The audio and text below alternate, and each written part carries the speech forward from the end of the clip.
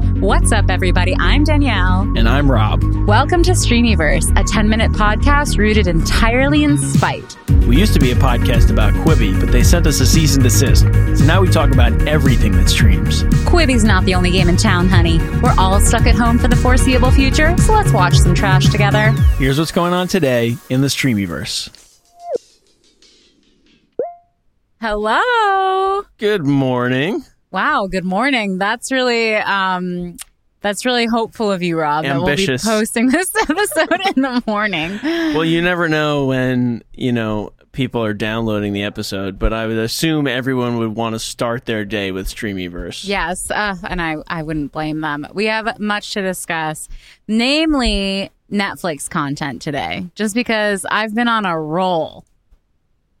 Yeah. Yeah. You're a bingetarian. I am. And I've been having a lot of issues lately with Netflix. Just nothing's been tickling my fancy, at least of their original content.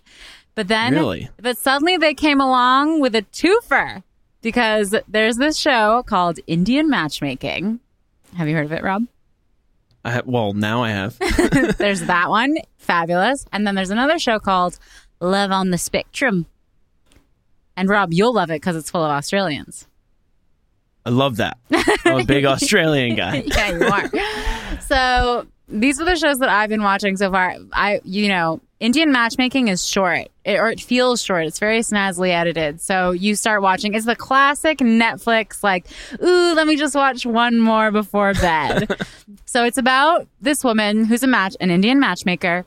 And she has databases full of all these hot Indian singles, and the families and sometimes often the singles themselves call on her to be like, listen, I'm at an age where I'm just I've tried, I'm dating, it's really hard. I need your help to hook me up with someone for whom everything is aligned. And it gets into there's some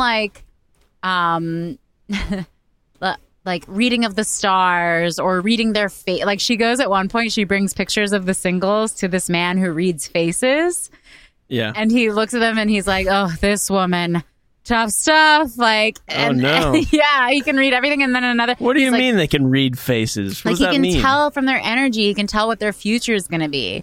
The one woman, he's like, oh, this girl's having twins. I don't know about that. Good. No, it's so fun. It's just they bring in different cultural things that are so fun to learn about. And that's the thing. I haven't delved into what the reaction is online to from the Indian culture about this show, but I'm speaking entirely from my white point of view. I think it's very fun, and I think it's just a dating show. At its core, it has a sprinkle of one of the guys is in Mumbai, but other than that, a lot of it takes place in America. Where did this lady get this database of hot people? She's just been doing it for so long. She imagine. And so she just has all these single people that never found anyone? Yeah, well, they're probably, yeah. What? Maybe she's not so good. No. We learn it's not her fault. It's people have... Look, Rob, you and I both know. She's purposely keeping them single to run this show? She can maintain a database? Netflix comes to calling, you better make sure you have your database ready. It's hard to be single and it's hard to find someone you like. Even if you have a matchmaker who's telling you, here are some great options, you still might not have that chemistry when you meet. So she's just got a lot of people just running in her orbit, raring to go. Well, that sounds really interesting. What else are you watching? So the other one that I said you'd love on the Spectrum, and that's my Aussie accent. On the Australian side of things. It's so good. It's a dating show in an entirely new way. Yeah, it sure is. Well, it's not really, that's the thing. It's very different from Indian Matchmaking because it's not like a setup show. It's just sort of more of a docu-series about these people in Australia. Sorry, I don't know where exactly. They're somewhere in that huge country. And they either, it follows some who are in relationships. It follows some single people, and they're all varying degrees on the spectrum. Some of them are deaf as well, which I didn't realize, I guess, sometimes goes hand in hand with being on the spectrum in some way. But it's, I don't say this lightly, it's beautiful. Wow. Yeah, because it's just people. Everyone wants the same thing in life, right? Danielle's tearing up right now. I mean, it's very moving because it's just we're all the same, no matter what. Like, of course, everyone has their own unique experiences, but everyone just wants to feel seen and be heard and be valued. And that's it's nice to see people being represented semi-equally. Oh, you know? for sure. And that's the other thing that what I love about this show is they give every cast member in the opening sort of credits thing looks like they're in a soap opera, like in gowns and like tuxedos and glamour shots, and they look amazing. And I'm just like, I love that they took that stylistic choice, you know? Yeah. But yeah, the characters, the people are so good. They're all so different. And it's like they're young, right? Like I think this one girl is like 22 or maybe she's like 19. She's young and she's looking for love.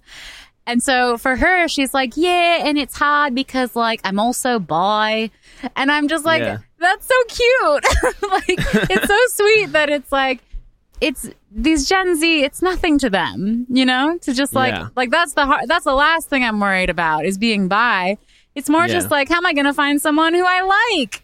I think that's so pure and lovely. It's like the gender doesn't matter, but what matters is, do they like the same comic books as me? Like, it's so cute. So is this like dating around, or is like blind dates that they set people up on? There are a couple blind dates, and so it's not super like that. I think Indian matchmaking has that more vibe where they go to like these chic places and they show the drinks getting made and blah blah blah. Yeah. This is more just like down to earth because it follows. Is it like, more of like a look into their lives instead of like them on dates? Yeah, I mean it definitely shows dates, but it's so much more like the dates aren't fancy drinks. The dates are like going to maybe that's because it's in Australia. It's like going to a sunflower field.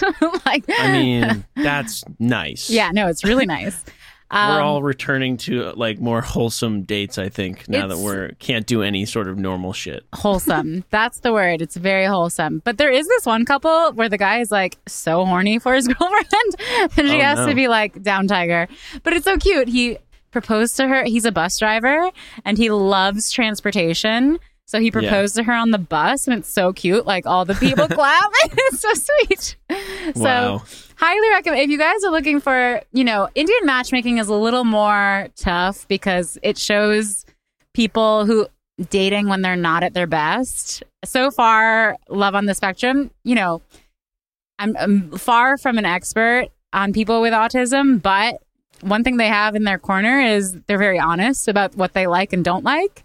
Whereas people people who don't have that are often, I think, more adept at playing games and acting like you really like someone and then never calling them again or what, So that happens more on Indian matchmaking and at every other dating show and in real life. Wait, but isn't Indian matchmaking where it's an arranged thing? Well, it's arranged by the matchmaker, but she's like it's... You can't ghost your arranged. Well, they go on the first date, but no, it's not like they get married after the first date. She just arranges the dates. Oh, okay. Because it's up to the people. It's always up to the people whether they want to keep going or not. But this one girl is beautiful, a dancer, and so nice, so funny. And she meets this one guy. They seemingly hit it off, and he stands her up not once, but twice afterwards, Rob. The fuck? I know. That's heartbreaking. I've never stood anyone up. I've never been stood up, but just watching it, I'm like, this is the worst thing I've ever seen. I would never stand somebody up. Okay, good. I'm glad we got that on the record, on air. Yeah. Mm-hmm. Just so everyone knows about me. So what? I wouldn't do that. So you're going to watch those shows, and you're watching something called Fear City, right? Oh, I watched something called Fear City on Netflix. And? I binged the whole thing.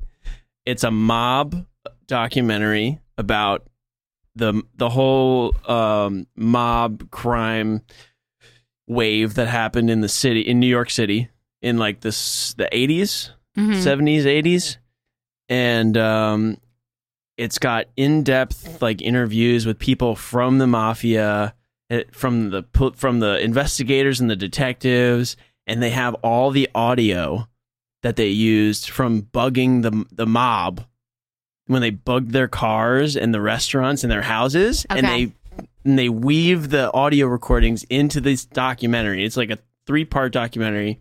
Each episode is like an hour and a half or an hour, and it's like totally like they did a great job. Like it's beautifully shot, like it's mixed media, cool shit together. And like all the interviews, they have like the detectives in like the old cars, like on the edge of the water. Whoa. You know, yeah, like they really stylized it. That's a good companion piece. So interesting for Sopranos. Yeah, exactly. If you love Sopranos, like you're gonna love this thing. I do love Sopranos, and I'm a sucker for mob movies. I'm a sucker for like high stakes stuff, existential stuff, and the fact that like this is in New York.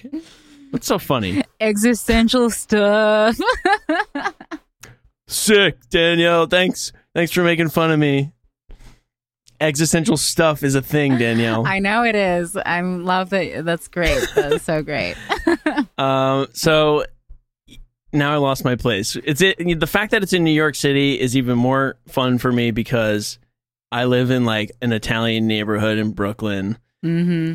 I then also, before watching this thing, I found out that a FBI informant for the lived in my current apartment before I did and ratted out the Bonanno crime family. You better look. Was in this documentary. There are bodies buried somewhere underneath your floorboards. You better check it out. Yeah. And so I'm starting to realize that my neighborhood used to be a mafia neighborhood. That's fun. Fucking history. Sick. Fucking existential and stuff. So if you love crime, if you love true crime, if you love The Sopranos, if you love mob movies, if you loved what was the movie with Goodfellas? The new one with what's his name? Oh, The Irishman? No, The Irishman. If you love the Irishman, you're gonna love this movie. This documentary series. It's so cool. And they even have the the audio transcribers like who were listening to the calls. They like talk about the whole process, and like they have like the dramatized scene of them with the camera spinning around them as they type and hear, oh my god, it's the next big break. We're gonna fucking get these guys. And even Rudy Giuliani's in there too. So ew, that's a strike against it. Now I'm not gonna check it out. You would actually be surprised. There was when all this was going down, and he was actually, I hate him. I don't like him at all. He should have just stopped doing everything. Yeah. But he was part of the team that like took down the mob, and they tried to put a hit on his wife, which is kind of crazy. Whoa, that's scary. Yeah. So that's what's going on Netflix lately. Oh, shoot. We ran out of time. But don't worry. We'll be back every weekday for the rest of your lives. To see how this conversation ends, tune in next time on Streamyverse. And don't forget to rate, subscribe, and share with your favorite stream millionaires. See you in the Streamy.